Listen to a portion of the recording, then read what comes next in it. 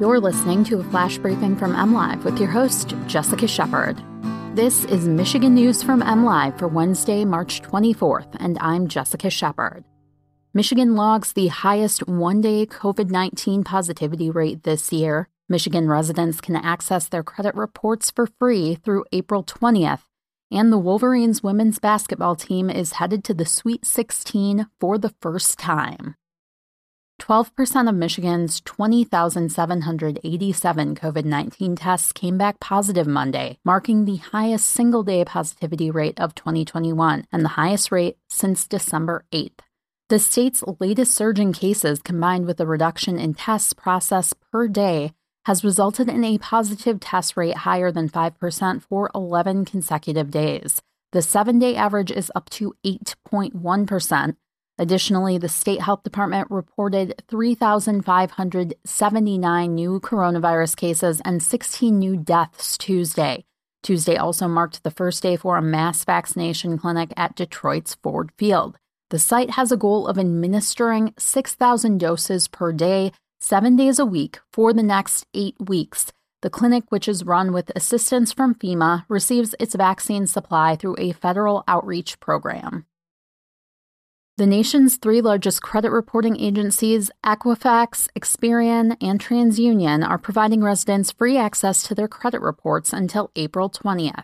The credit report ordering website allows users to request reports from any or all of the services. The pandemic has brought with it financial hardship for so many Michiganders and people across the country, State Attorney General Dana Nessel said in a statement issued Monday. That is why it's even more important for everyone to stay up to date on the contents of their credit reports.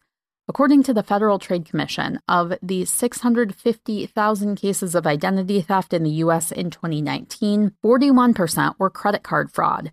There were an estimated 100 million online customer accounts compromised during data breaches in 2019, CNET reports.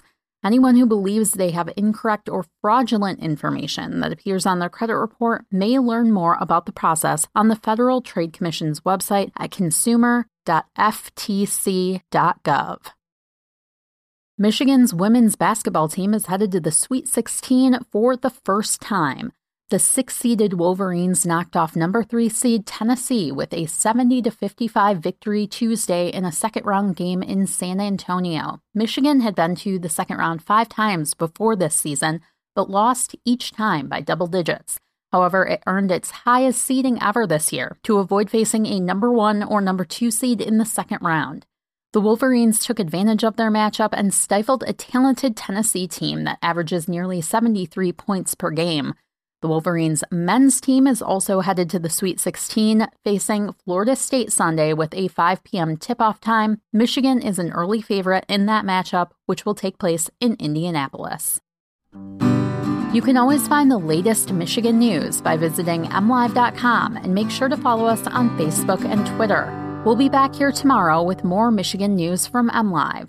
Thanks for listening, and have a great day.